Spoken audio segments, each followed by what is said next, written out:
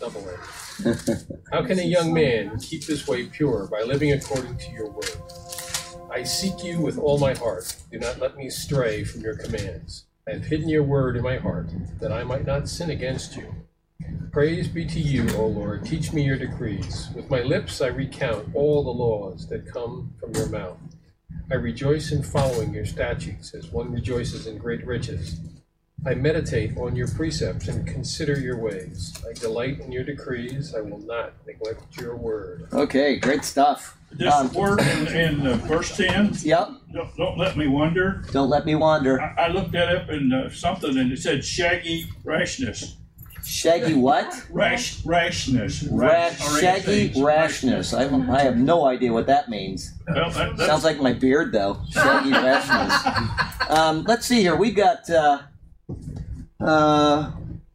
April 19th. We'll read this. Somebody asked me what the name of this book was, and I'm going to say it now. I'm going to email them with it tomorrow, just in case they're not listening tonight. But it says The 1 Year Book of Christian History. Yep. A daily glimpse into God's powerful work by E. Michael and Sharon Rustin. So if you like what I've been reading here, it's wonderful. I end up not reading these in advance, and then I end up blubbering all over the place, so because they're very well written. But we'll see. April 19th in 1775, the American colonies were in uproar. The British were taxing the colonists without representation. King George III, a devout evangelical Christian, had recently declared himself and Parliament sovereign over the colonies in all cases whatsoever.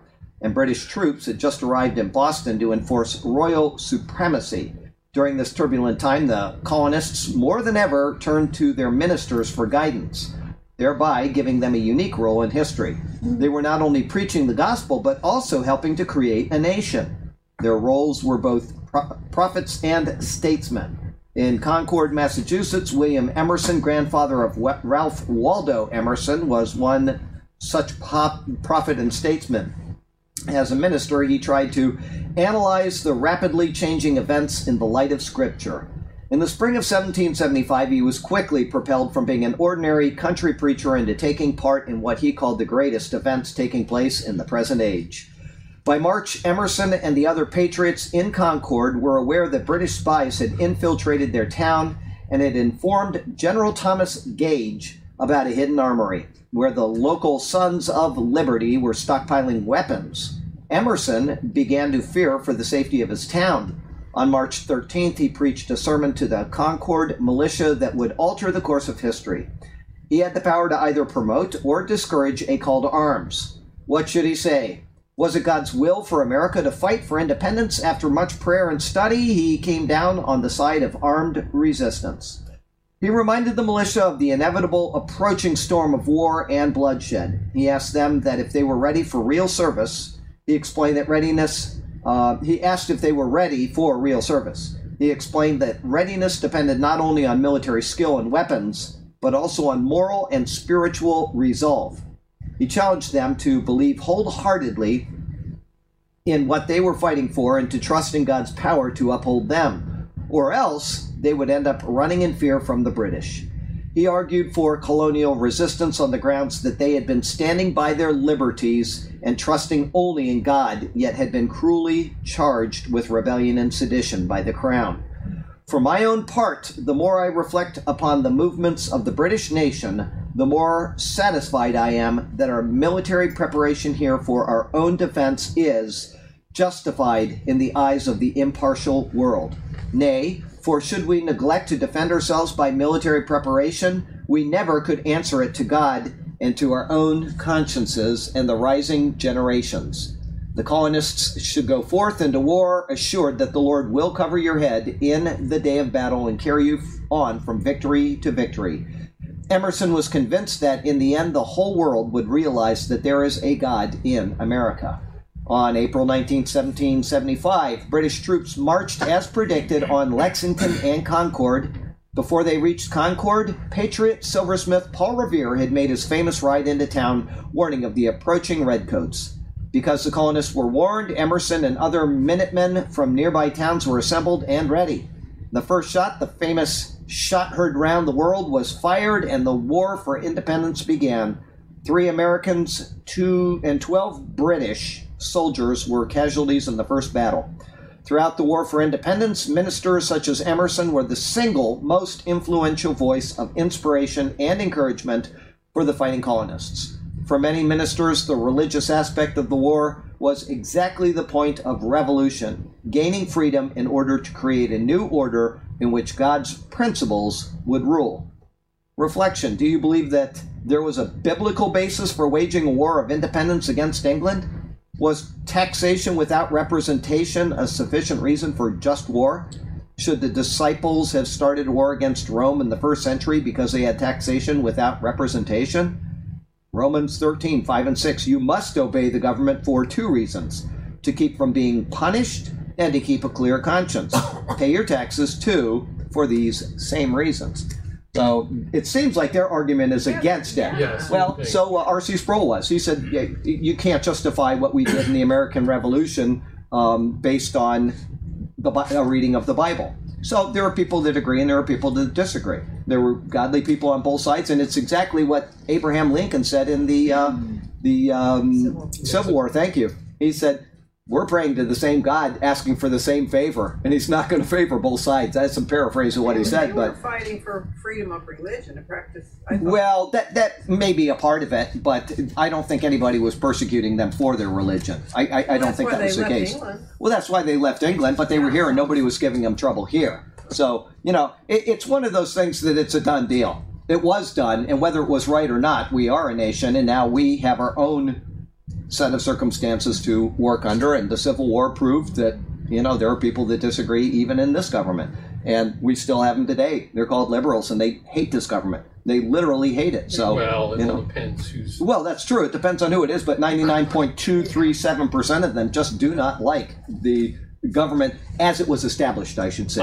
That's what I'm talking about. They don't like the government as it was established. They want to, defer to other things and a living constitution, something that can be amended at will, and that kind of nonsense. But anyway, we have Brother Graham. I email him, or actually he emails me once a week with some great photos from Scotland, and I look at them, and then I asked him about his health, and he's had kind of an up and down roller coaster over the past weeks, but I think this week we should probably include him in prayer. And Blake is once again not here, so I know he's suffering, but we'll go ahead and go to the Lord in prayer. Heavenly Father, we thank you for the chance to come, to meet here, to worship you, and we are as confused as a species as we could be about certain moral issues, whether it's right to have war, whether it's not right to have war, and when is the time to do it? Are we displeasing to you when we do?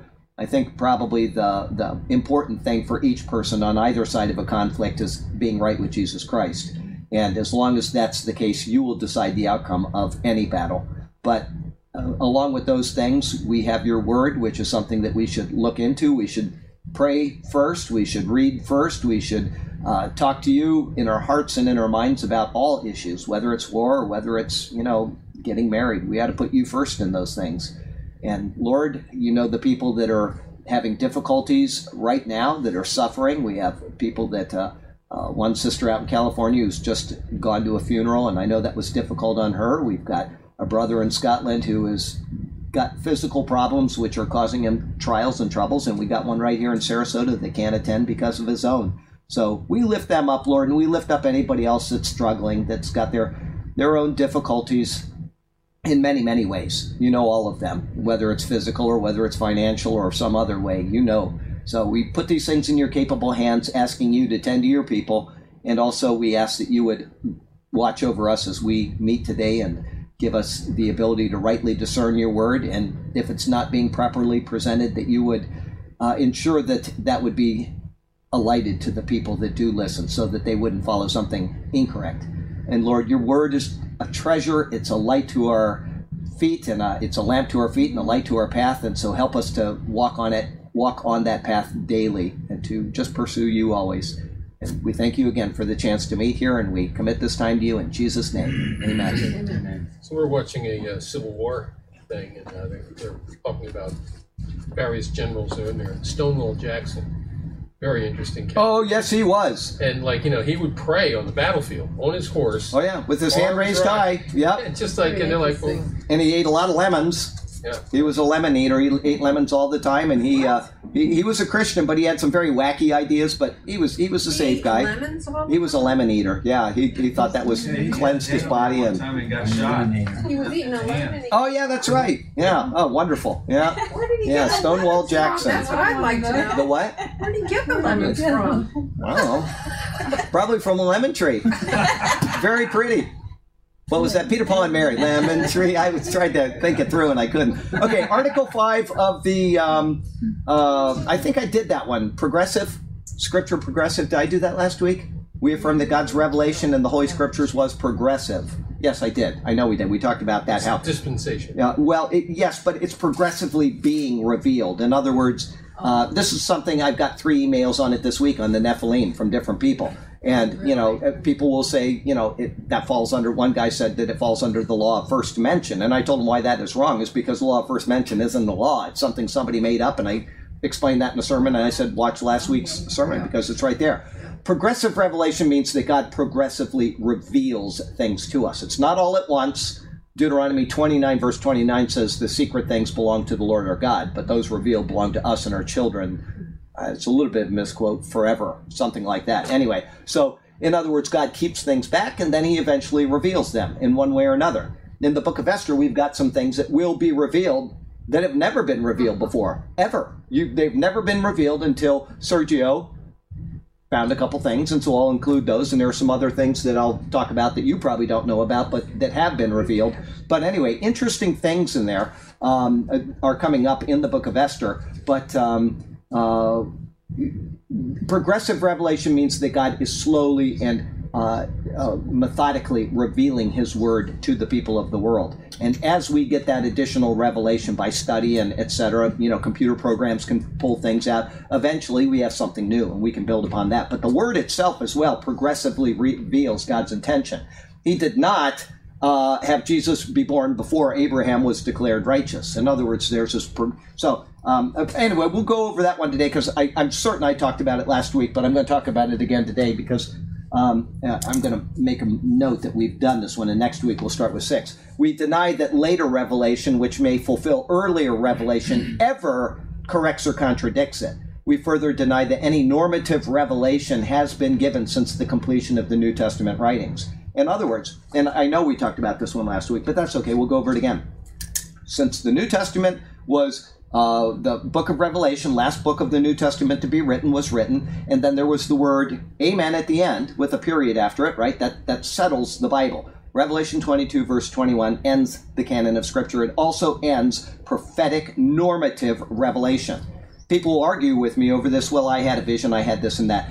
It is not something that God is speaking his word to his people. I fully appreciate when somebody has something and they believe that the Lord has directed them to do something. That's happened to me. I mean, I know that I'm supposed to go talk to that person about Jesus. I know. Okay, the Lord has put that on my heart. I know that I need to go do something. This happens to us all the time. When we are in tune with the Lord, okay? How do you get in tune with the Lord? We've already talked about this a million times. Being filled with the Spirit is... sealed and guaranteed. Yes, but is it active or passive? No, it's not. It's passive. Remember, every time that Paul writes about being filled with the Spirit, it is passive. That's right. In other words, I have all of the Spirit that I will ever get the moment that I believe in Jesus Christ. I will never get more of the Holy Spirit, okay? But he can get more of me. The example for you to understand is that I got married 34 years ago, the poor woman, but we'll never get more married. We are married and we are completely and wholly married. But we can get more of each other as we yield to one another. If I yield to my wife, then she'll get more out of me and vice versa. So if you have a cup, does the cup fill itself or do you fill it? You fill it. So you are actively, but the cup is passively being filled. We are passively filled, and there's only a couple ways that you can be filled with the Spirit. One is to talk to God. We can do it through talking. We can do it through what we call prayer. We're fellowshipping with God intimately through our thoughts and our actions and our speech. That is one way of being filled with the Spirit. Okay. Another one is what we're doing right now. We're studying the Word of God. We read the Word of God, we study the Word of God, and God will passively fill us. We will learn things from the Bible. right? I didn't know that before. Well, the Lord has revealed it to you. It's a passive action, but you are actively doing something in order to be passively filled. Okay? The same thing goes with fellowshipping with other Christians. When you're fellowshipping, you're talking about the Lord. Isn't God great? You're being filled with the Spirit. You're being energized by the Spirit as you are fellowshipping with other people. So you've got the study of the Word, you've got fellowshipping, you've got prayer, you've got even music, if it's properly, if it's exalting of God. People too often will be in concerts, right? And they say, "Come, Holy Spirit." It doesn't work that way, okay? That they're looking for an active filling of the Spirit so that they can go out and slay the demons in somebody, and they'll writhe on the floor. That does not work that way, okay? That person, you are not ever going to give somebody else the Spirit. You are not going to control the Spirit like a whip, the way Benny Hinn does. That is not how the Spirit works. I hate to tell people that. If people believe that nonsense they see on TV, they need to get into the Bible. So there are ways that you are filled with the Spirit, and there are ways that you are not filled with the Spirit. But normative revelation has been given since the completion of the New Testament writings. When you are in tune with the Lord will tune in you to what he wants for you. Go talk to that person, and it'll be something that happens here. It's not going to be here. Okay, he's not going to speak to you.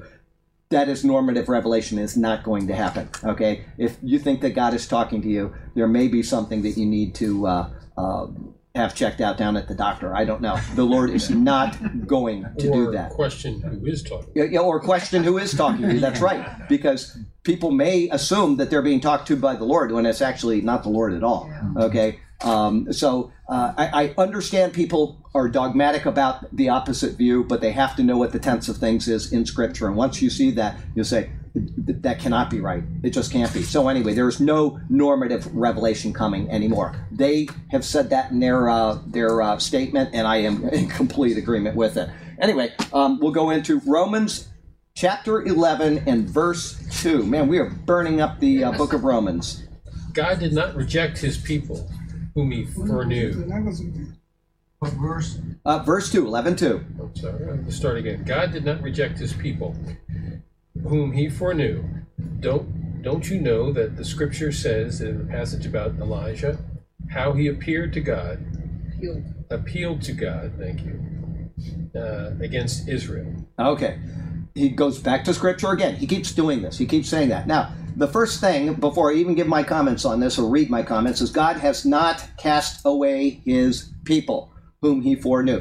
Who has he been talking about so far? The Jews. Israel. That's right. So he can't be talking about the church, and we already established that last week several times, that it's impossible to say this is a church, but other places they say this is a church. It is not a constant theology. It's an inconsistent theology, the way that they say that this is speaking about Israel here, but we're Israel there. Doesn't work that way. Okay, Paul continues to explain his emphatic response from verse 1. Read that again. I say then, has God cast away his people? Emphatic, certainly not, for I also am an Israelite. Okay, so he's speaking about Israel. He's speaking about the Jewish people. So, he says, certainly not. To make sure we understand this, he turns around and rephrases the question as a statement. God has not cast away his people whom he foreknew. Okay, so he's gone from a question to a statement. In using the term foreknew, he isn't indicating what God has foreseen. Okay, he's not indicating what God has foreseen so much as what God has purposed. Okay, God purposed that Israel would be his people. During their times of obedience, they are in his favor and receive his blessings. Leviticus 26. We all saw that before. Leviticus 26 sermon is very clear. When you're obedient, I will bless you. And, you'll be blessed when you come in and blessed when you go out. And all these different things he says. I'll bless your fields and your on and on. And then you get to verse 11, I think it is, and he starts talking about if you don't obey. Okay, so during their times of obedience, they are in favor and receive his blessings. When they are disobedient, they receive his wrath and judgment. These are the responsibilities, the honors, and the consequences of bearing the name Israel. Okay? Leviticus 26 is written to Israel. We went through that. We got to the last 6 verses, and it was very clear that he will never cast aside Israel. It's very clear. If you stick to Leviticus when you're talking about this issue, somebody emailed me the next day and he says, you will never convince a person based on Leviticus 26. I said, I understand that. They have a presupposition, and they will never change their idea about Israel and the church, etc. However, it doesn't mean that what Leviticus 26 says is incontrovertible. It is. It is without question. They can still deny it, but they are denying what is black and white. Okay, there's no way to insert the church into what it says in Leviticus 26. So he's right. I'm not going to change anybody's mind by it. If you think we've replaced Israel and that's us, okay, then you will not change your mind unless you're willing to say, I could be wrong. And until you do that, you're going to be wrong. So anyway, when disobedient, they get his wrath, they get his judgment. Okay, so it's the responsibilities, the honors, and the consequences of bearing the name Israel. He struggles with God. That is the definition of what Israel means. He strives with, or he struggles with God. When they are right with him, they struggle with him for him. And when they are not right with him, they struggle with him against him. Either way, Israel struggles with God. They're either struggling with God, for God, or they're struggling against God. Okay, everybody see that? That's why he was named He Struggles with God. Some people will say it means Prince of God and this and that. It means he struggles with God. The context of when he gave the name of Israel was, anybody remember? When did he change Jacob's name to Israel? He was wrestling. He was striving with him. He was struggling with him. And he said, you are Israel because you have strived with God and men and you have prevailed. Right? So that's the context of it. So all these other possible meanings are possible meanings, but they're not the intent behind the name. The intent behind the name goes back to the original naming of Israel. Okay? The name Israel itself is a mystery. I'm going to explain it a little bit here. It is an honor and a burden at the same time. A detailed evaluation of the name Israel by Abarim, which is a source I always go to looking for names. They do a very good job of identifying the meaning of names in Scripture. It sounds quite awry at first, but it does reveal what we see in history and what the Bible continues to reveal concerning them even into the future. This evaluation is based upon the bestowal of the name at the time of the wrestling match between the unidentified man, capital M there, and Jacob by the Jabbok River. That's Genesis chapter 32. This match was a picture and a pattern of not just Jacob, who is Israel, but a picture and a pattern of Israel, the people descended from Jacob. That's why you see this name. When it says you are Israel, it's not speaking about Jacob. It's speaking about the people who descended from him, right?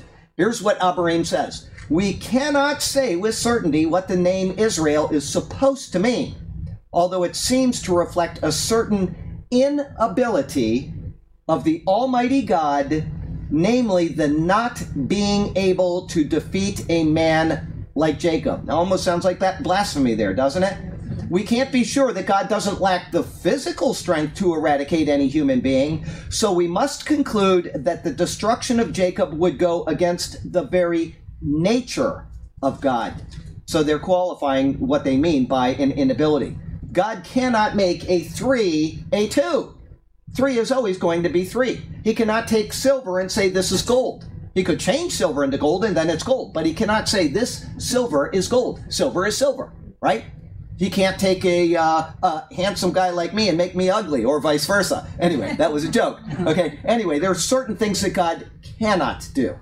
When it says that nothing is impossible for God, that does not mean logically that he can violate something by nature, a 3 or a 2, or a blue being a red, okay? He can't do that, okay? There are certain things that God cannot do. And one of them is, and they're very right in their evaluation, we must conclude that the destruction of Jacob, meaning Israel, would go against the very nature of God. Perhaps the name Israel denotes God's continuous effort to keep Jacob going, even though Jacob continues to fight God.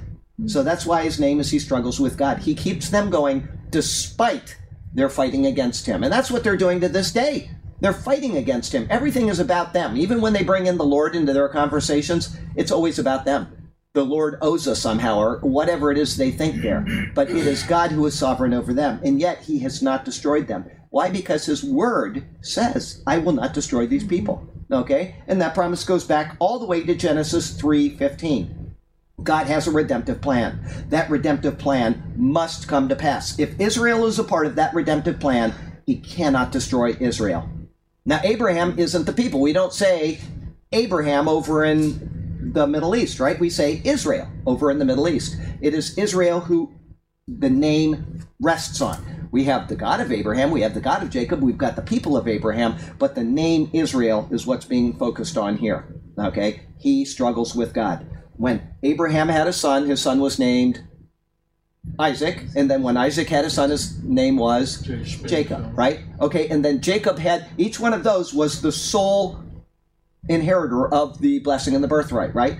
From Abraham to Isaac to Jacob. And all of a sudden, when it came to Jacob, something happened. It wasn't one son, was it?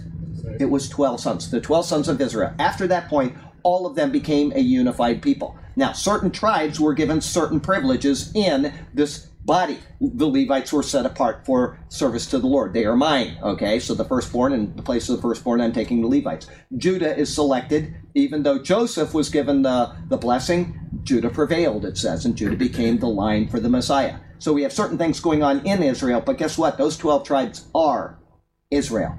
And that's what's being said here. God can't destroy Israel. It's against his nature. It's not that he can't actually do it. He could wipe them out today. But if he did, it would be against his nature to do so. And that's why Israel will stand. When they say that over in Israel, Israel will stand, you better believe it's true. But it's not because of them. It's because of God who established them. Okay, very important distinctions have to be made there, but they come to the same conclusion. Israel will stand. All right, this insightful evaluation is borne out through the rest of Scripture.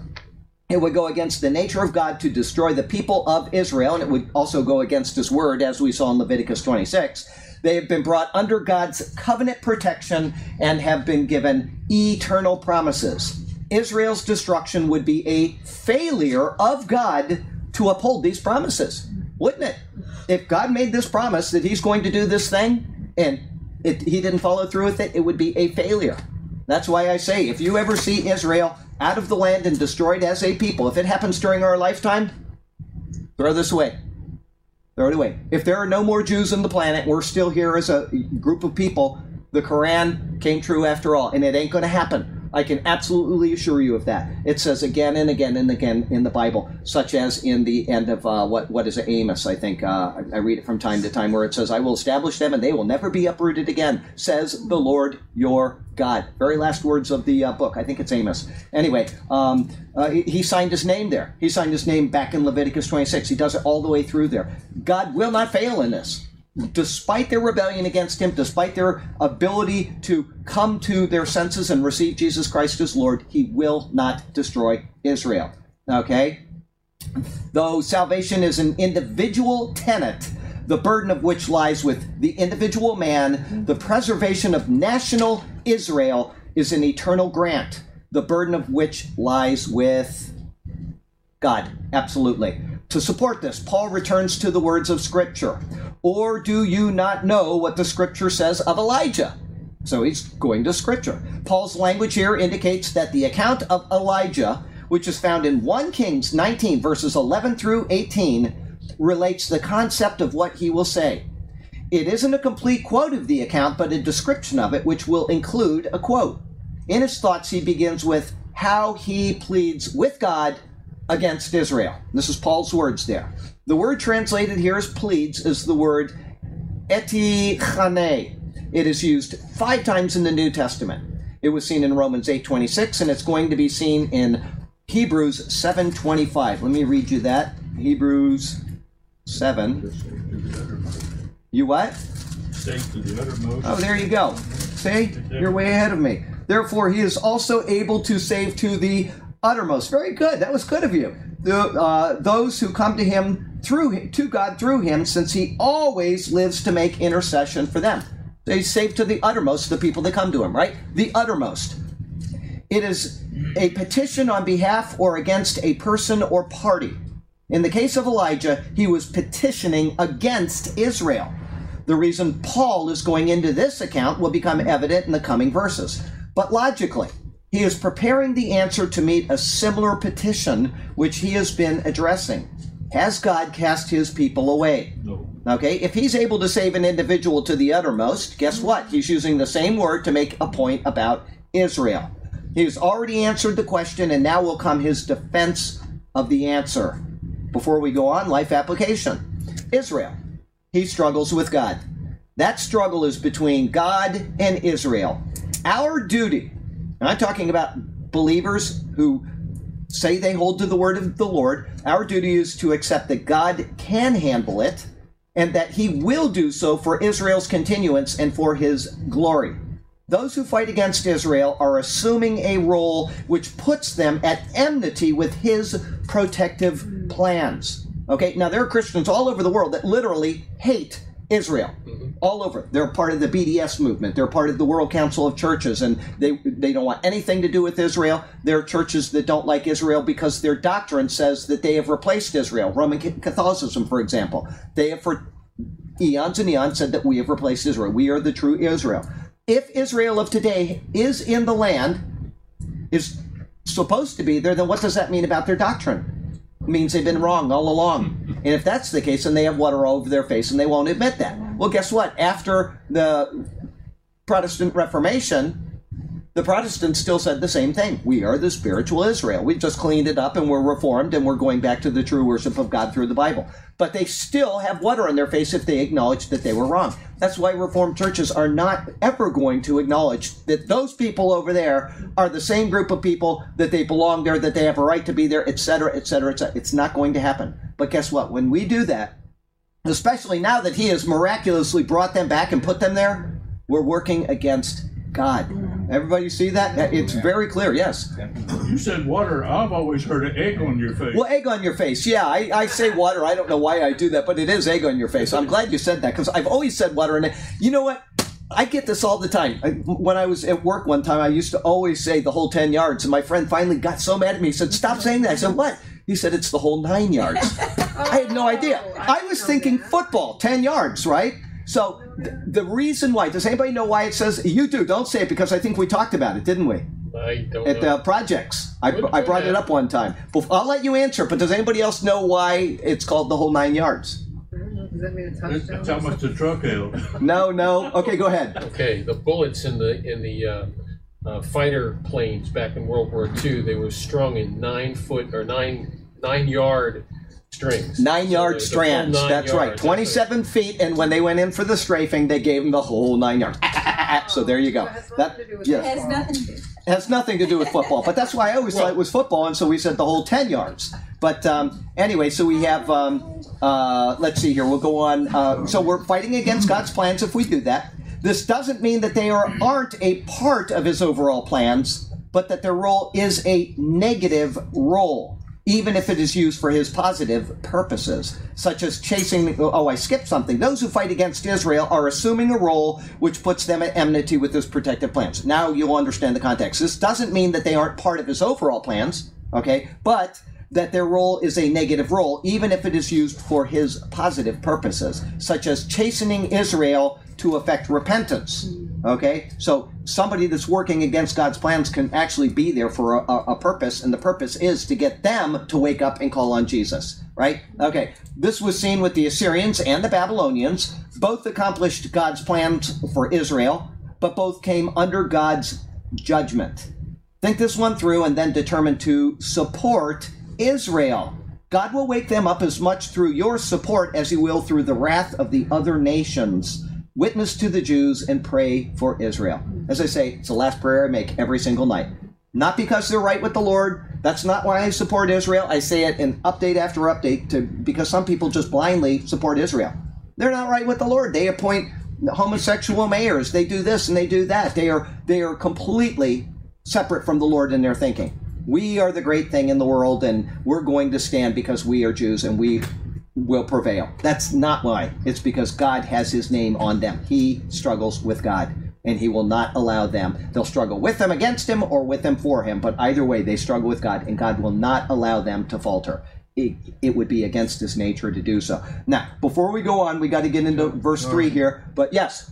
I just want to mention that probably 63% of Christendom, if you want to call it, is against Israel. Oh, yes, at least. Wow. It's estimated. And all these amillennium type people. Completely against Israel. He's right. He said 60, just in case you didn't hear him, he said 63% of the churches are against Israel and the people in Christendom. I would actually think it's probably more, but it could be. You know, it would be a surprise to me if it's even that high. These people, they believe that they've replaced Israel, that Israel has no right in the world today, and that's why they're working against them. That's why they're harming them financially. They're divesting all of their assets and everything possible in order to, harm Israel. They're working against God's plans and purposes. That's all they're doing. Now The Episcopalians divested, and I think 03. Yep. And the Methodists have in 06. That's right. The Methodists, the Episcopalians, the Presbyterians, especially the PCUSA, the Anglican Church, I think has probably done that up in Canada. If I'm right, I may be wrong on that. But they're all over the place. They doing this. So now before we get into verse 3, I just want to acknowledge that we have Bill and Patty Kish. They're here from Arizona. They are missionaries over there in Arizona, and they're going to be going to Uganda? Kenya. I knew it was Kenya, and I don't know why I said it's because I sent something to a guy in Uganda today. Kenya, and they're going to be going there, and they are here, just for how long? 10 days 10 days will be in Kenya. We're here just another weekend. Okay, just through the weekend, and they're not going to be at church on Sunday because they have their home church that they go to, but they're going to be going to Kenya, and they'll be there for 10 days, and then they'll be coming back and going straight to Arizona. Is that right? Okay, so it's wonderful to have you guys here. It's good to see you. And so no music on Sunday?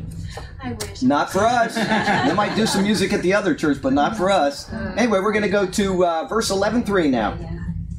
11:3. Lord, they have killed your prophets and torn down your altars. I am the only one left, and they are trying to kill me. Okay, everybody remembers that famous passage. He's in distress. He's gone. He's defeated the prophets of Baal, right? And then Jezebel threatens them, a woman, after he did all these great things for the Lord, and what does he do? He runs away. She put out a hit on him. Yeah, that's right. So here we have this. He's in a state of distress. He just doesn't want to go on anymore, and he makes this statement, as it says there. Lord, they have killed your prophets, torn down your altars, and I alone am left, and they seek my life. So it's very close to his version. This quote is taken from 1 Kings 19, verse 10. However, Paul amends it somewhat to meet his purposes for our instruction. Here is the exact quote of that verse. He says, "So he said, I have been very zealous for the Lord God of hosts. For the children of Israel have forsaken your covenant, tore down your altars, and killed your prophets with the sword. I alone am left, and they seek to take my life." So it's a little longer, and he is amended a little bit. Paul leaves out forsaken your covenant. Okay? It is now the time of the new covenant. He has been speaking of the Jews whose adherence to the law of Moses became an end in and of itself. That's in Romans 10, 3 and 4. Let me read it to you really quickly, just so you know what it says. For they being ignorant of God's righteousness, God has established a new covenant through Christ's shed blood, and seeking to establish their own righteousness, have not submitted to the righteousness of God. For Christ is the end of the law for righteousness to everyone who believes. So they're trying to look at the law of Moses as a means to an end, and it isn't. It was supposed to end, and it was supposed to be superseded by the new covenant. Okay, and it was superseded by the new covenant. It says it 3 times in Hebrews explicitly, about 15 times implicitly. It's set aside, it's obsolete, it is annulled. It's done. They do have 7 more years left under Daniel 9:24 through 27 to get this right, though. Okay, but the new covenant is in effect. They have those 7 years, and they will be driven to the point where they will call on Jesus at the end of the tribulation period. But that's why he doesn't use the word forsaking your covenant, okay? He also switches the order of torn down your altars and killed your prophets. It's possible that he did this to highlight prophets in order to make his point about a remnant remaining. Okay, that would be in verse 11:5. Even so, at this present time, there is a remnant according to the election of grace. The altar at Elijah's time was where one first went to sacrifice a sin offering. Only after that could a person have fellowship with God. As Jesus is the fulfillment of such sacrifices, the term prophet, the one who transmits the message, is thus highlighted. See, even him changing a verse by putting one part of it before another has meaning. Okay, this follows with the theme of Romans 10:14 through 17. Let me read you that. 10:14 says, "How then shall they call on him in whom they have not believed? And how shall they believe in him of whom they have not heard? And how shall they hear without a preacher? And how shall they preach unless they are sent? As it is written, how beautiful are the feet of those who preach the gospel of priests, who bring glad tidings of good things. But they have not all obeyed the gospel. For Isaiah says, Lord, who has believed our report? So then faith comes by hearing, and hearing by the word of God." The term for torn down that he uses here is the Greek word katekopson. It means to dig down or to dig under. It's used only 2 times in the New Testament, the other being in Acts 15, verse 16. The altars of the Old Testament were to be made of earth and unhewn stone. That was the law of the earthen altar, which followed directly after the giving of the 10 Commandments. If you want to see a marvelous picture of Christ and his work, go watch that sermon. Wonderful stuff. In order to destroy such an altar, it would be easiest to dig into it or under it to cause it to collapse. Okay, so that's why he's using this special word. This is the reason for Paul's particular use of that word. Anybody know what a sapper is? Sapper. Okay, the sapper today has a different meaning. It's the same job, but it's just done differently. A sapper in the old days, when they went into besiege a city, they had guys that were called sappers. And of course, you have walls around cities, right? And they would go in and they try to siege works against it, and they do this and they do that. Well, while they're doing that, they had the sappers digging under the walls of the city. And guess what would happen to the sappers? That was the end of them. That was their one job, was to dig until the walls collapsed on them, and then the people would rush in. Yes. Today, sappers are people that will go to like the IED explosives on the side of the road, and they're the sappers. So they're the ones that will defuse it, or they have a different mission. Hopefully, they don't die as well. But the job is just as dangerous, right? So there you go. But the idea here with the altar is you're going to dig down under it and cause it to collapse. Hopefully, you're not a sapper and be in it. Is that perchance where the expression sap? Yeah, he's a sap. That's exactly where it comes from. Really? Yes, that's exactly. Yes. Yeah, absolutely. It's just shortened of that. So anyway, okay, so very good though. Yes. Exactly. The next thing he quotes is Elijah's belief that I am alone left and they seek my life, right? Elijah felt completely alone in his ministry. At a previous point, 100 prophets of the Lord had been kept alive by a man named, anybody remember his name? Begins with an O, ends with Bediah. Yeah, Obadiah. Very good. You got it. Okay. Having kept them safe in a cave. However, it's possible that even they had been killed by the wicked Queen Jezebel. With this occurrence, Elijah thought he was the last of the faithful people of God. The sad state of despair weighed heavily on him, and so he fled to Mount Horeb and there spoke to the Lord about it. The coming verses will continue to show us, however, that God had a faithful remnant even then. And he had such at Paul's time as well. Okay, so life application. The Lord's faithful believers have always come under attack. In today's world, it's an ongoing occurrence. We read about it every day in the newspaper if you just pay attention. People in England, preachers, it's happening all over the place. Anyway, daily many are martyred for their faith. Places like Vietnam, you don't hear about it a lot, but they are. And you got it in China, they're being more and more persecuted. Okay, it happens. North Korea, it's the worst against Christians in the world right now. It happens all the time with people that want to believe in something other than their human ruler. Okay, so there are places where Christians are safe to worship. They're coming under increased pressure to be silent about their belief. Boy, is that not the truth in America today. Pray for those who are facing life and death choices concerning the gospel, and also pray for strength to boldly proclaim Christ where you are. Walk into a store nowadays and you ask, can I tell you about Jesus? And somebody gets offended. It's just unbelievable. Wow. If that offends you, gee whiz. I can't imagine how offended you must be when you see the perversion on TV, right? Oh, no, that's okay. 11:4. My opening will be specifically about that. Good. I can't wait. And what was God's answer to him? I have reserved for myself 7,000 who have not bowed the knee to Baal. Okay, a little different with the beginning, but what does the divine response say to him? So other than that, direct quote. Okay, in response to Elijah concerning his plea against Israel, God returns an answer, not through the strong wind, the earthquake, or the fire, but through a still small voice. And the divine response was, yet I have reserved 7,000 in Israel, all whose knees have not bowed to Baal. Paul's use of the term divine response is the Greek word chrimatismos. This is its only use in the New Testament, and it is indicating the response itself. not the manner in which it was relayed. The word is spoken. I have reserved for myself. The Hebrew of this verse actually states, I will leave.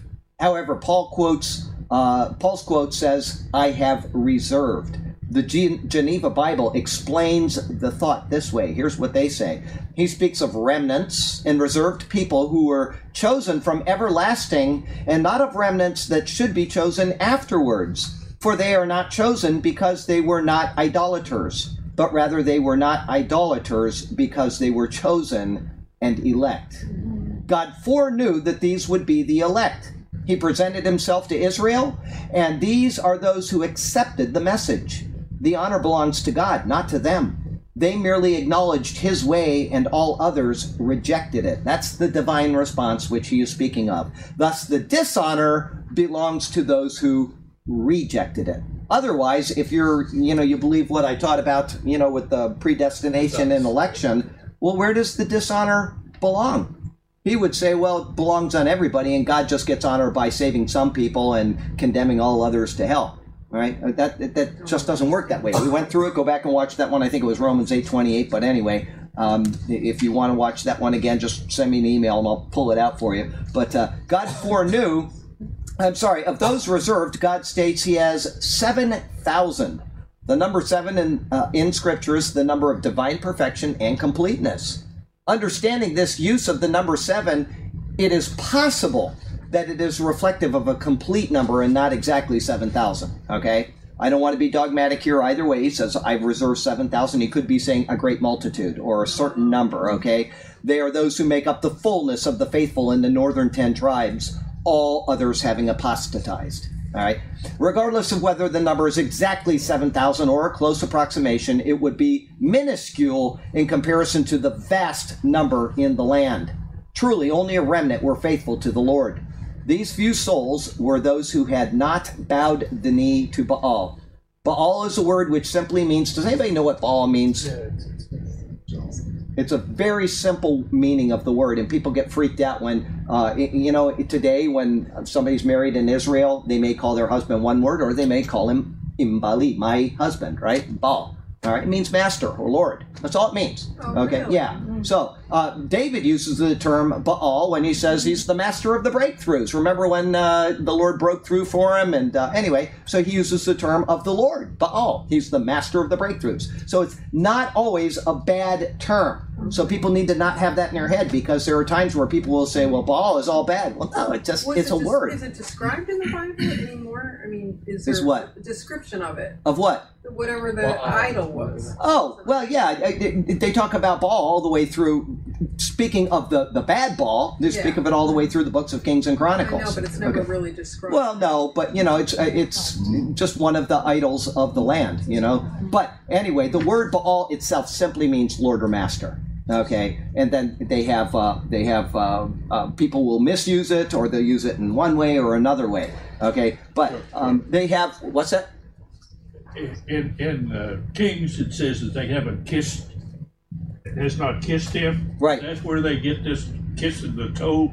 I've seen that on TV where the people go and Kiss the toe of in Rome. That I have no idea. But you know what? People say, I will say something. People say a lot of stuff about the Vatican and the things. They say, well, that goes back to the time of Dagon, and that goes back to the time. And they're always trying to find parallels between what happened in Canaan and what happened in the Vatican. 99% of that stuff is just people making stuff up. They read something in the Bible, and the Vatican's got a pointy hat, and they say, well, look, Dagon had a pointy head back in the statue there. So what? You know what? That kind of stuff, I don't watch that crazy kind of stuff. Those videos on YouTube, there are miles and miles and miles and miles of them. And you can get lost in stuff that people make up out of their own head.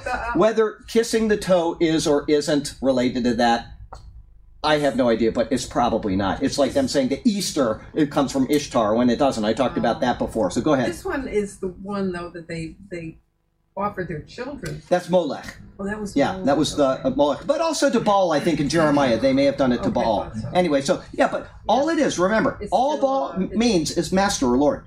Don't get stuck on the name of false idol, okay? There's a parallel to that, too, because if anyone but Jesus, God, is your true master, then it's idolatry. then Right, you're right. off elsewhere. That's right. You're off anyway. So it is irrelevant. I mean, you can get lost in that kind of stuff, but we use the same term for God, Elohim, in the Old Testament to speak of the true God and of false gods, right? It's no different with the word Baal. And we use the same word many times. We do it in English. We have God and we have God. And we have to make a distinction between the context of what's being spoken of. So don't get stuck on semantics. People love to get stuck on semantics, and it's never a good thing. Okay, you have to know what the context of the passage is. So Baal simply means master or lord. In order to show the disgraceful nature of the act, Paul states it in the feminine form. Okay, that's an important thing that he did. It's like Baal is a weak feminine god. Okay, so there you go. Life application. Let's see here. It's good to consider that even if the world is slipping into a completely... Oh, you know what? I skipped an entire paragraph. Let me read this. I skipped a couple of things. I said, let me go back up here. They apostatized the 7,000. Baal is a word which simply means master or lord. I went down a couple paragraphs where I repeated that in Hebrew, but it was used as the name of one of the idol gods of the Phoenicians and Canaanites. Elsewhere, such as in Assyria and Babylonia, the comparable name Bel was used in the same manner. Okay, it's just a what do you call it? A cognate word. You've got the Assyrian, you've got the Hebrew, and you've got all the Aramaic, and it's a cognate word, Baal and Bel. Okay, so when you see somebody Belshazzar, okay, that would be, yeah, okay, there you go. To represent Baal, a bull or a similar animal like a calf would have been constructed. But Baal was actually referring to the sun, or possibly at times the moon. In Paul's use of this word, he uses a feminine article instead of the masculine, which was used in the Greek Old Testament. It's uncertain why he did this, but Vincent's Word Studies offers the following options.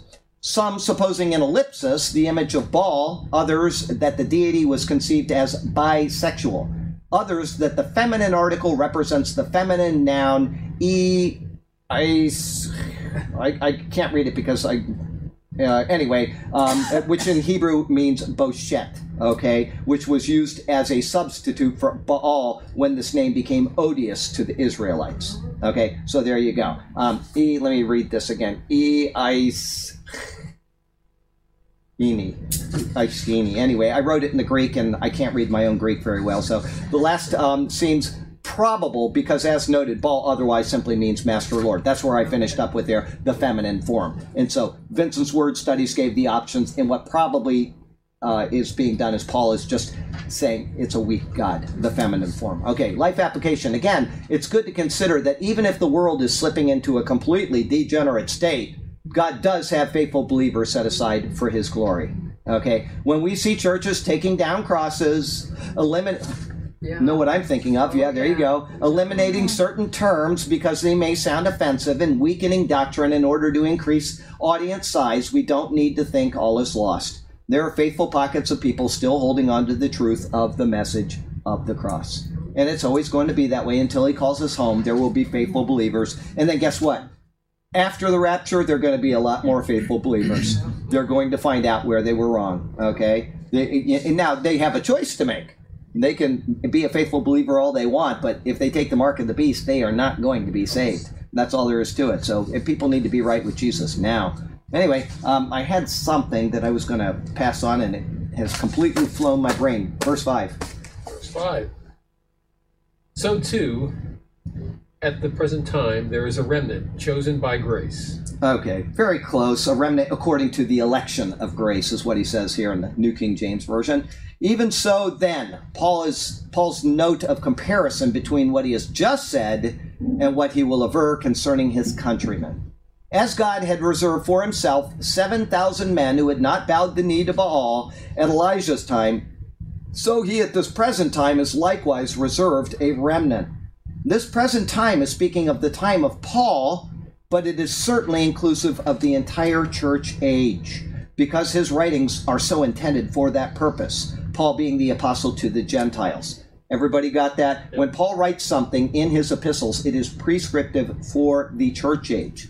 That's why when people try to say, well, that was only limited to the culture of Corinth at that time, and it doesn't apply to us today, that is a way of trying to get out of doctrine. I hear it all the time from people. They'll email me with something about, well, Paul wasn't speaking to us then. He was speaking about that church that was having problems, okay? That is not correct. Paul's writings are intended for the church age. They are our marching orders. That is where we get our doctrine from. Everything else, it's all useful. It's all profitable for understanding. That's why we've been in the Old Testament for years and years. But when we have church age doctrine, we go to the writings of Paul. Because if not, you are going to have convoluted doctrine. There's no ifs, ands, or buts about it. If you try to apply Jesus' words in the Synoptic Gospels, Matthew, Mark, and Luke, to our walk with the Lord right now, you will have contradictions. Pray that you may stand worthy before the Son of Man. We aren't worthy, but we are worthy because of Christ's completed sacrifice. We don't have to pray that we're going to be counted worthy. We have received Jesus Christ and we are worthy. Not because we're worthy, but because he has made us worthy. Okay? You are always going to have contradictions when you apply the Synoptic Gospels, and we've gone through why I'm not saying John as well. John is different, and we can go through that again someday. But the three Synoptic Gospels, if you say that no man knows a day or hour, that's pertaining to the rapture, you are wrong, because it's not pertaining to the rapture. He's speaking to Israel under the law about something that will affect them after the church age. It has nothing to do with us. Okay, so please, I know I say that every class, and I'll continue to say it every class that we're in the writings of Paul. Paul is where we get our doctrine. He is the one. Listen, when he said in 1 Corinthians chapter 15, when he said, behold, I show you a mystery, and he started detailing the rapture, that means that he's the first person ever to reveal the rapture to us. They had no idea about a rapture in Matthew 24. Zero. That is not a verse that you quote and say, listen, no man knows the day or hour. It's true. It's a true principle, but it's not speaking to the church, okay? So you can't take all those surrounding verses and start applying them to your rapture doctrine. You'll have convoluted doctrine. Paul he unveiled the mystery for us 30 years after, maybe even more, after Christ's crucifixion and resurrection, and then he says, I show you a mystery. It is now being revealed by me, folks. Okay, anyway, it's enough of that, but you get the point. But we get our doctrine from Paul, yes. to bolster that, thank you, Doctor, for making that great copy last. Oh, yeah, dispensationalism. Oh, right. Absolutely. And do we have any more of them over? No, they're all gone. Okay. During this age, dispensation chart. I've already had a lot of people email me. I've emailed them back. It's on the internet now. I scanned it in. I put it all together, spliced it together because it took 4 scans, and you can download it right from the homepage on the Superior Word website. You can just go there, and it's you click on dispensation chart, go to home, and then it brings a drop down, and it'll say dispensations. And the web guy, put all that on the website, and you just hit a link, and it'll download. Or I can email it to you, whatever. But it's a great chart. It's very simple. It just very clearly shows you the 7 dispensations. Wonderful one. What? Wonderful? No, Superior Word. Oh, Superior Yeah, Word. the homepage. So anyway, during this age, God has not failed to retain a portion of Jewish people within the governance of his redemptive workings. That's why I say this pertains to the entire church age. It is not something that Paul is writing about in his time, and that's it. And I said this, I think it was 2 weeks ago. 2 weeks ago. When I was with Zola Levitt, he used to travel around, and he would speak at any church that would have him. And he asked the same question at every church that he was at. Are there any Jewish people here? And he said, always there was 2 or 3 people in a church. Didn't matter how small. And if it was a bigger church, there'd be 10 or 12. Always. There's always been a remnant saved. They identify themselves as Jews, and yet they are in a Christian church. Why? Because they are now completed Jews. They have come to Christ, right? So there's always been a remnant of Jewish believers. Martin Luther tried to evangelize them. He never could. And he turned around and started writing very bad things about them. He changed his doctrine on them completely. He said they're accursed, blah, blah, blah, which is true. They were accursed because that's why they were in exile and under punishment. But John Wesley led a rabbi to the Lord, okay? There's always been people that are effectual in bringing people to salvation by how they present something. I have never been able to talk to a Jew and have them come to the Lord, and I've talked to a lot of Jews. Okay, so the Lord is going to work on their hearts, and they will come when they come, but it has to be their choice, and I have never been able to say, the right words that have sparked them to say, okay, I really need Jesus. But the seeds have been planted, and a lot of them are on my Facebook page, good friends of mine I've known most of my life, went to school with them, and, they see the same thing that you all see when I post from time to time. So hopefully one of these days, one of them will call on the Lord. But anyway, he's retained these people for his redemptive workings. And this is according to his promises of the Old Testament to them as a nation. Right. The People's New Testament states it this way. The idea is that Israel was the elected, chosen people, and out of it God has always preserved a remnant by his grace. The election of individuals is not referred to, but the election of a remnant to represent the race. Okay, they are individuals, but they are a remnant representing the race. There's always been this faithful remnant because that is what God has ordained. As a sort of proof of this, the Jewish convert to Christianity, Zola Levin, I forgot that I had typed this. While still alive, I'm not even going to tell you, he would go around, normally the answer would come back with a small number of hands coming up, and he said regardless of the denomination, it would always be the case. They, representing the Jewish nation, are a testament to God's grace, continued grace upon them, as well as the Gentiles. It should be noted that the main reason for the continuance of a remnant is yet future to us now. It is a prophetic acknowledgement that they are still a people and will continue on after the rapture of the church, through the tribulation period, and come out as the people to whom Christ will return when they call on him as a nation. This is evident throughout Scripture, but a good reference, good specific reference of this would be Zechariah 12, verses 6 through 14. Zechariah 12, 6 through 14. In that day I will make the governors of Judah like a fire pan in the woodpile, and like a fiery torch in the sheaves. They shall devour all the surrounding peoples on the right hand and on the left, but Jerusalem shall be inhabited again in her own place, Jerusalem. Verse 7 says, the Lord will save the tents of Judah first, so that the glory of the house of David and the glory of the inhabitants of Jerusalem shall not become greater than that of Judah. In that day the Lord will defend the inhabitants of Jerusalem. The one who is feeble among them in that day shall be like David, and the house of David shall be like God, like the angel of the Lord before them. It shall be in that day that I will seek to destroy all the nations that come against Jerusalem. And here it is in verse 10.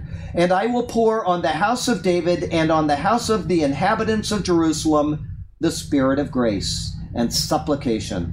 Then they will look on me, whom they pierced. Yes, they will mourn for him as one mourns for his only son, and grieve for him as one grieves for a firstborn.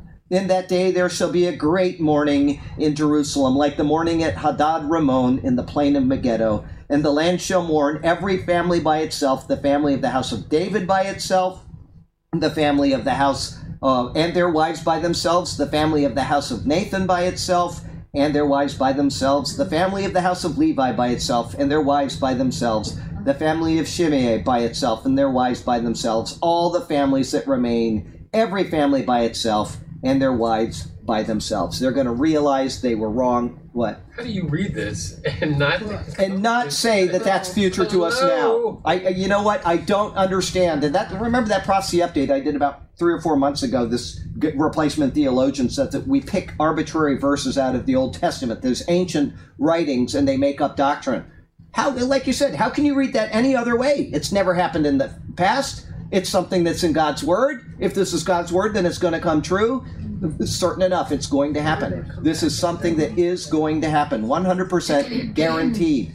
All right? Until that time, there is this continued remnant according to the election of grace that Paul speaks about. This small number in relation to the whole are saved in the same manner as the vast number of Gentiles who have been saved by grace through faith. The offer has been made and accepted by them, and they are included in the number of the redeemed of the Lord. Life application. The nation of Israel was returned to the land of Israel in 1948.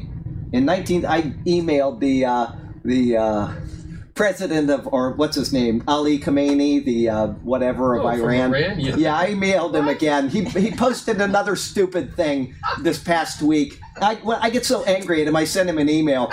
He totally lying about the state of Israel before the Jews came back into the land, and so I put it in a prophecy update. That way you can hear what I said. I get so frustrated with this guy. So he publishes these things, and he puts them on his personal webpage, and it says comment here, and I I don't have patience for that guy. He just lies. It's just crazy. Anyway, Charlie. yes. That Facebook and Twitter, that's where they get their news, all these. Absolutely. There's more people over there, billions of people that listen to that. Absolutely. And They read that stuff and they suck it up, and he's talking about how it's all a lie and blah, blah. He brought in John Sartre, the guy back in the 30s. And anyway, and he just made all this stuff up. And so I quoted, Innocents Abroad. And just to show you can only post so much. I couldn't post a page to him. So anyway, but yeah, it goes to him as an email. It's like when I get somebody posts on the Superior Word website, it comes to me as an email. So he gets an email from Charlie Garrett, and it's never nice. Because he lies. He's just a liar. Did Anyway. they send anything back to you? Hasn't yet. He probably sits there and says, get the Iranian, IRGC after this guy. I don't know what. Anyway. Anyway, okay, we'll go back. As these changes, in 1967, Jerusalem again became a possession of the Jewish people. As these changes have taken place, another sort of change has taken place. In 1973, what was founded? That's Oh, that's it. No, that was 47. Oh, 47. 1973, Oh. Jews for Jesus. Jesus was founded, and the modern Messianic movement among Jewish believers has skyrocketed. 74. Yes, that was the Yom Kippur War year. As you look at the state of the spiritual rebirth of Israel, note that there is a long way to go. Pray for eyes to be opened and hearts to be changed. Yeah. Time is marching on, and Israel plays a significant role in the present and into the future. Oh, wonderful. 11:6. I don't know how people can read these verses and whatever. I don't want to be too hard on them, but I just don't understand it. And if by grace, then it is no longer by works. If it were, grace would no longer be grace. That's it? Okay, yeah, they do. They leave it off. Let me read you this one. They leave off a little in yours, and they footnote it. And always read the footnotes. Don't worry about the commentaries. And if by grace, then it is no longer of works. Otherwise, grace is no longer grace. But if it is of works, it is no longer grace. Otherwise, work is no longer work. Right? Makes sense. It's an addition, but I would say that's probably part of the original. He's giving you both sides so you understand it perfectly. Paul has just stated that a remnant of Jews has been reserved according to the election of grace. The conclusion, because this is written by Paul, who is the apostle to the Gentiles, is that this must be something that wasn't unique to his time alone, but for the entire time to which his letters apply, meaning the church age. It would be contrary to the nature of his prescriptive writings for this not to be the case. Does everybody know what prescriptive means? It prescribes. Yes, it tells you what to do. It prescribes. Descriptive simply means it describes. It doesn't tell you what to do. It just tells you what happened, right? The Lord walked up to Abraham with two people with him, right? And they sat down and had a meal, right? Yep. It describes. It doesn't tell us to do anything. There is nothing that says you need to do this. That's why when you read the Old Testament, you do not say, well, this is the law of first mention, and there we have to do that, because I went through that last week. If that's the case, then we're going to be giving our first son dies, and so his wife has to go to the second son. Well, that's what the law of first mention would mean. We don't do that kind of stuff because it's a descriptive passage. It has nothing to do with our culture. Back then, it was a cultural thing, right? It was incorporated into the law of Moses, some of these things. It is not repeated in the New Testament. We do not do it. But passages are either prescriptive or descriptive in the Bible, okay? Or they could be poetic or whatever, but I'm talking about doctrine. Don't take a descriptive passage and make it prescriptive. Okay, so Gentiles, it must be something that wasn't unique to his time alone, but it is for the whole church age. It would be contrary to the nature of his writings for this not to be the case, just as it would be contrary to have any portion of his writings suddenly not apply during this dispensation. As I said, people say, well, the long hair thing in the book of 1 Corinthians, that only applied back then. No, it applies always. You're just reading it wrong and you've misanalyzed it, but it always applies. Okay? The church age prescription for salvation is found in what Paul states in Romans and elsewhere, and that is very clear. Anybody know Ephesians 2:8-9 by heart? Go ahead. For by grace are you saved through faith, and that not of yourself. It is the gift of God, not of works, lest any man should boast. Absolutely. And we are Okay. his workmanship. Make sure you say it louder next time, because I'm not going to repeat what you said, but make sure you say it loud so everybody can hear. Eventually we'll have another microphone in here and it'll be able to hear over there, but we don't have it yet. So the doctrine is set. It is unchanging for Jew and for Gentile. God has breathed out his word through Paul for church age instruction. And so, speaking of these Jews who have been reserved, he makes his case. And if by grace, meaning what you just said, Ephesians 2:8-9, meaning the means in which one is saved, okay, then it cannot be based on something other than grace. If it's based on grace, then it can't be on something other than grace. Personal merit of any kind is excluded. This includes adherence to the precepts of the law of Moses. You cannot earn God's favor by holding to the precepts of the law of Moses. You cannot be saved or unsaved by failing to observe the law of Moses. And that means the entire law. I'll say this, it always gets somebody excited, and then I'll give you the proof of it.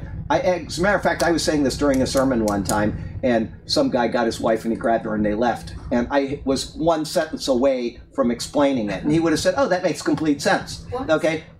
Really? The law of Moses in its entirety is set aside. Correct. It is obsolete. It is annulled. Okay? Correct English, Charlie, are the Ten Commandments a part of the law of Moses?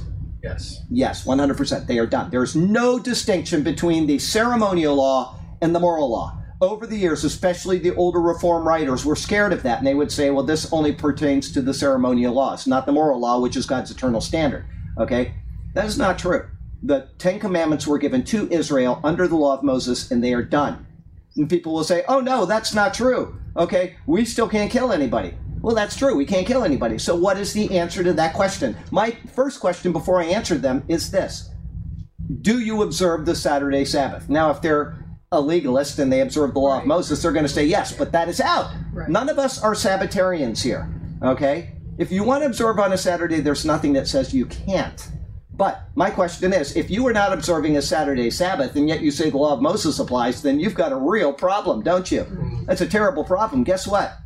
9 of the 10 commandments are repeated in the New Testament. We're not to kill, we're not to commit adultery, we're not to blah, blah, blah, blah, blah, right? We're to honor our parents.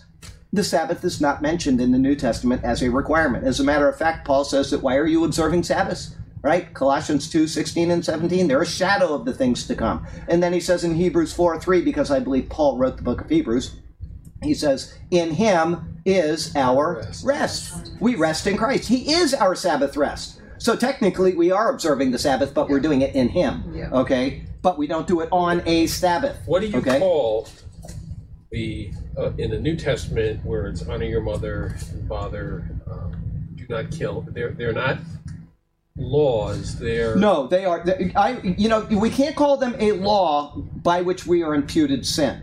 Because if that was the case, if we did one of those things or didn't do one of those things, then, and it was a law, then we would be imputed sin. And Paul says in 1 Corinthians 5 verse 19, or is it 2 Corinthians 5:19, he says that, let me read it to you so don't blow it, but I could give you the substance of it, but I'd rather just read it to you so that you understand this. I think I said it last week too, but 2 Corinthians 5:19. That is, God was in Christ reconciling the world to himself, not imputing their trespasses to them, meaning their sins, not counting their sins against them, is what some translations say, and has committed to us the word of reconciliation. If that was a law, and we violated it, guess what? He would have to impute us sin. Right. And if he imputed us sin, then we'd be back right where we were at the fall of man. Right. Because the wages of sin is death. And it is not speaking of physical death, it's speaking of spiritual death. On the day that you eat of this fruit, you shall surely die. And he continued to live for 970 years of his life, right? Mm-hmm. So it could not be that God is a liar, so it's speaking of physical death. There was a physical disconnect from God, and it was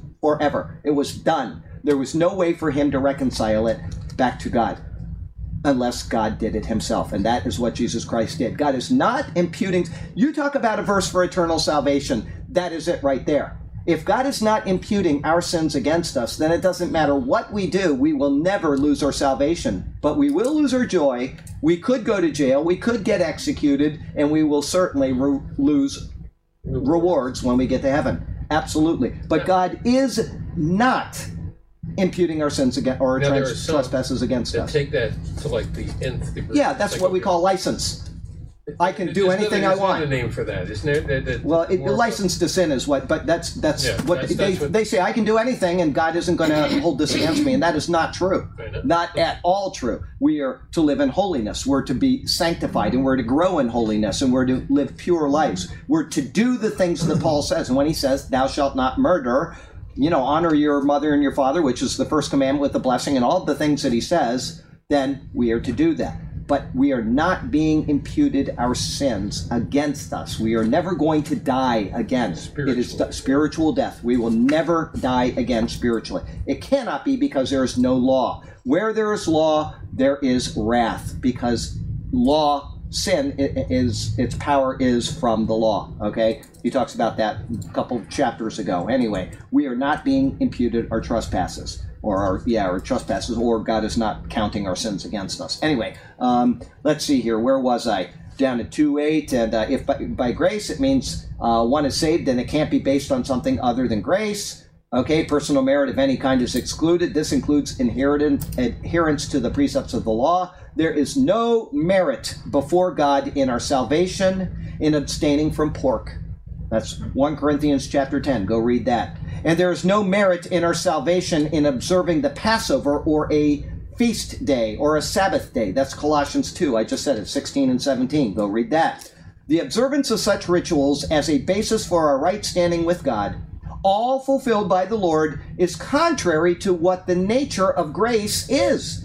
Grace is getting what you don't deserve. And if I have to do something in order to merit God's favor, then that means nothing. Christ died for absolutely nothing. And I had some people that have emailed me for years from England a couple days ago get mad at me because, I told you about it. They said that we're observing the Catholic, remember I talked about the Catholic day of worship, like it's satanic or something to worship on Sunday. It's nothing to do with the Catholic. It has to do with this word right here. We meet because we are honoring the Lord's resurrection on a Sunday. That is why it's called the Lord's Day. We don't observe an obsolete, outdated law. And so if you're trying to merit God's favor because of a Sabbath day, you are failing at it. And you're also disgracing the very purpose of the cross of Jesus Christ.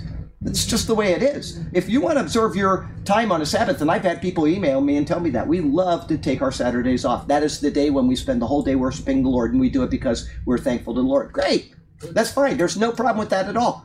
Paul says, we'll get to it in Romans 14, but let me pull it up really quickly. One esteems the one day one way, and another esteems another day. And where is that? Let me see if I can find it. Do you know the verse there, Burke? You know what I'm saying, but you don't know the verse number. You've let me down, but here it is, verse 5. One person esteems one day above another. Another esteems every day alike.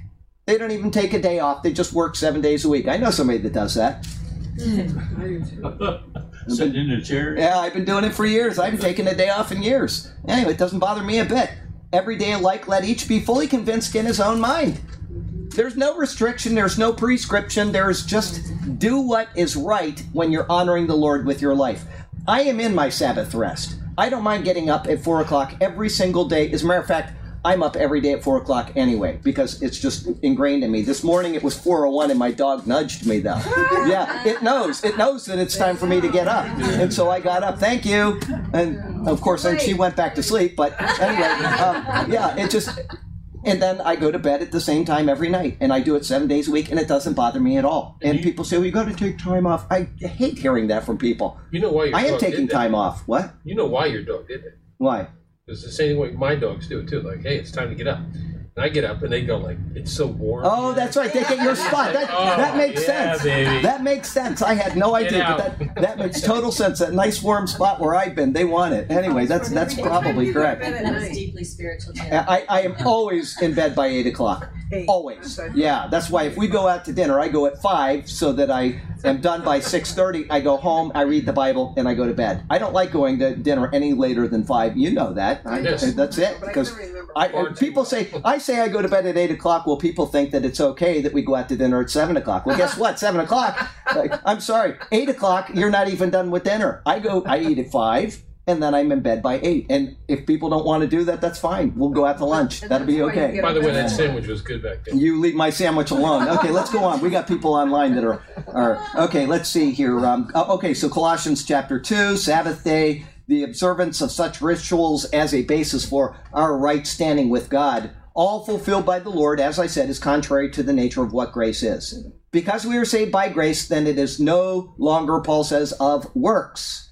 How clear Paul is, and yet we continuously muddy the waters, reinstituting precepts which Christ died to free us from. This must be true, otherwise grace is no longer grace, as Paul says. But the doctrine is written, the precepts are defined, and the expectancy of our belief in what Christ has done is requested. Ooh, we got a lot, and we've only got 5 more minutes. Wow. The obvious reason is grace is grace. But Paul says, but if it is of works, it is no longer grace. We are saved by grace through faith. Anything other than that means that some type of work is involved. If some type of work is involved, then it is no longer grace. He's just turned it around to the other side of what we just said. Either one is saved or they are not saved. If they are saved, then what can they add to it? Nothing.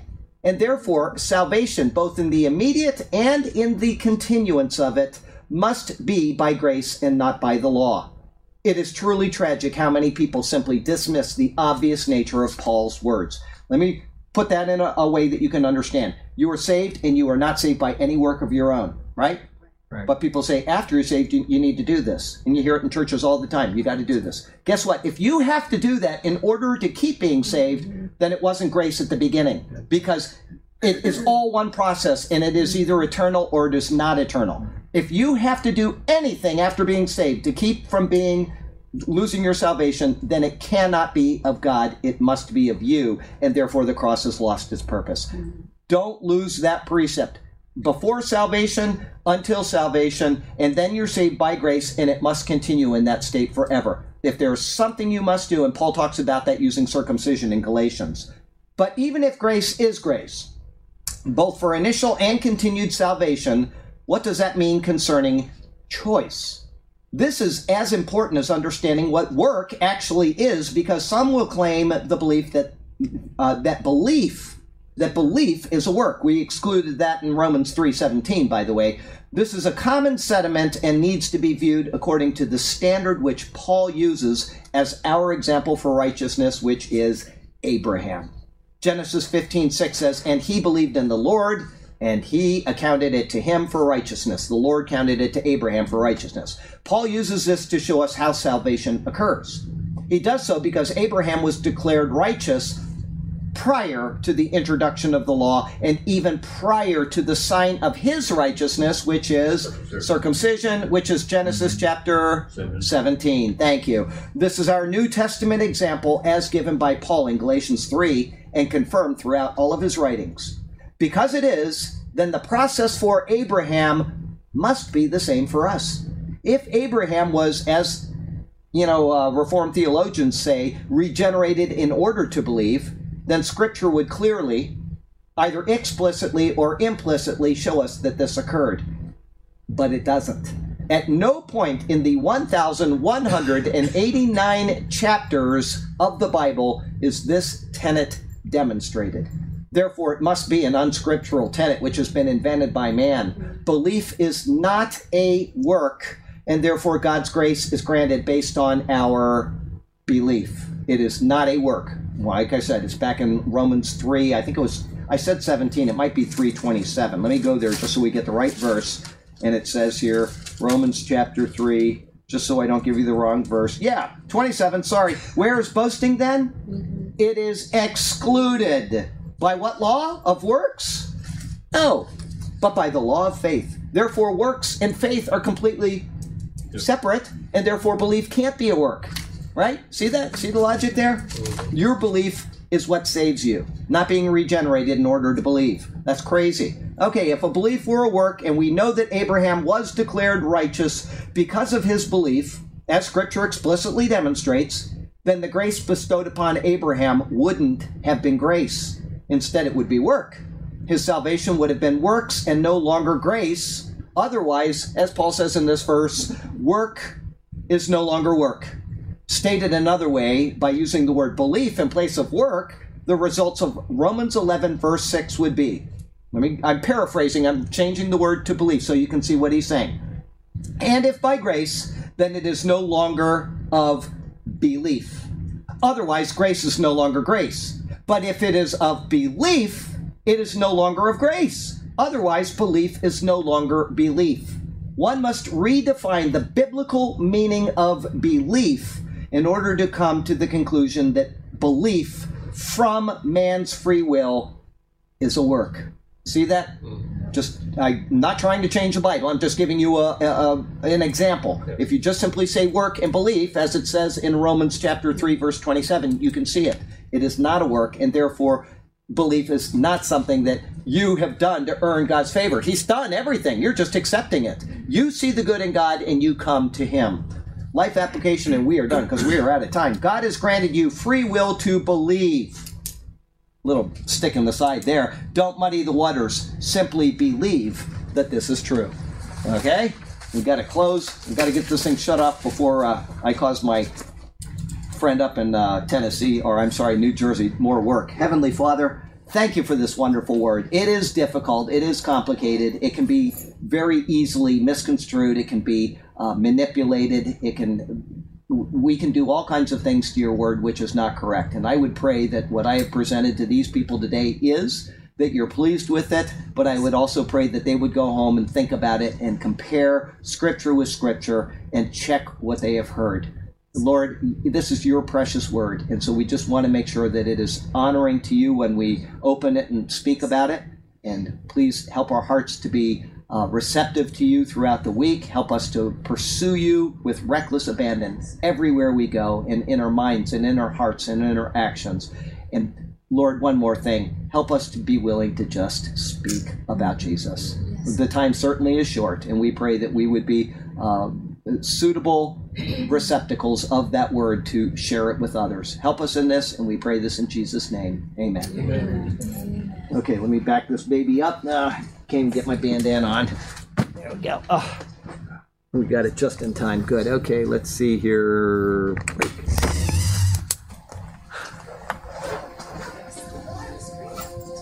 Okay, we want you to have a wonderful night. Please take good care of yourself and have a great weekend, and we hope to see you here Sunday. Take care. Oh.